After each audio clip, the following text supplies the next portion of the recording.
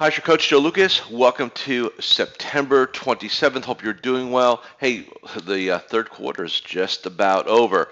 Today, some kind of just a randomness, if you will, some just thoughts I've had over the last 24 hours as I'm on strategic week, working on projects, actually working on our new business planning process. I put out a video the other day about you being the brand. That we are in a personality driven business, and some private emails, some comments back and forth, and so I wanted to explain that a little bit more, why that's so important. And then let's talk a little bit about what other challenges I find sometimes, or what I call misconceptions I think a lot of advisors have. So let's talk about the whole personality driven business. There's a lot of noise in our space right now about, technology, both good and bad. And what I mean by that is, good, right? Better ways to, be cloud-based, better portability, mobility, better communication tools with clients, all those things. And then there's the other side of our world, right, which is now that nasty word called robo, right? And what's that going to mean, and so on. And I think what we have to realize that number one, we're always going to be in the people business. Number two, very preliminary studies are showing that it's not like we have this mass, exodus to the AI people, right, or the AI things. Not happening.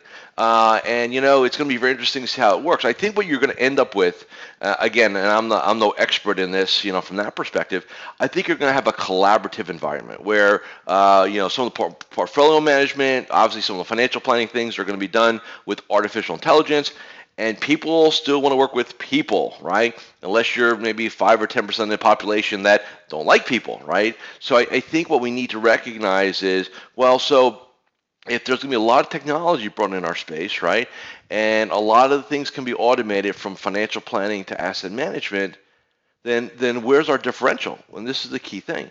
A lot of advisors fall in love with their planning process, or they fall in love with their portfolios. And what they need to recognize is they need to fall in love with their people.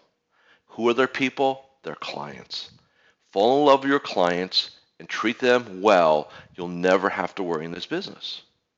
But a lot of you fall in love with your 120-page planning document, or your planning process, or your portfolio analytics, and all that jazz, and those things are going to become less valuable in terms of a business as technology becomes more and more pervasive.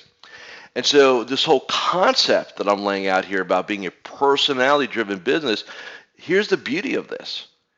You control this. You control your personality. You control your brand by how you want to get out there, both in terms of your local market, or maybe even your national market, I guess, and then also how you want to deal with your clients. What's the messaging? What's the standards? Quote unquote, where's the love, right? All those things. This is something that is going to become preeminent in our industry because this will be the valuation differentiator. There's a lot of talk right now about value. I see it all over from coaches and consultants. Value proposition. Well, what the hell does that mean?